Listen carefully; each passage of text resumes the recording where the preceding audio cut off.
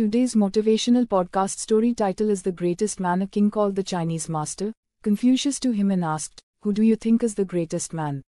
Confucius said, "Why, without doubt, you are the greatest, for you are a king who commands many men." The king said, "Who do you think is greater than me?" "It has to be me," said Confucius, "for I am a lover of truth." "Take me to him who is greater than you and I put together," said the king. The two of them set out, king and master, till they came upon a man who was all alone digging a well. "Here he is," said Confucius. "A man greater than a king and a philosopher. Patiently, and all by himself, he is digging a well, not that he may have drinking water but that others may benefit by it.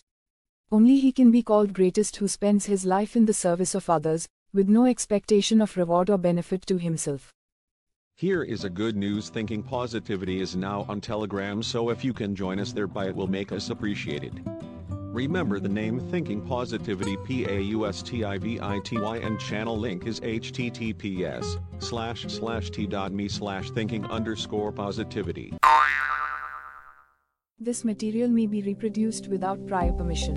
Please credit Eklavya Education Foundation and send a copy to Kaur House, off CG Road near Parimal Garden, Ellis Bridge, Ahmedabad.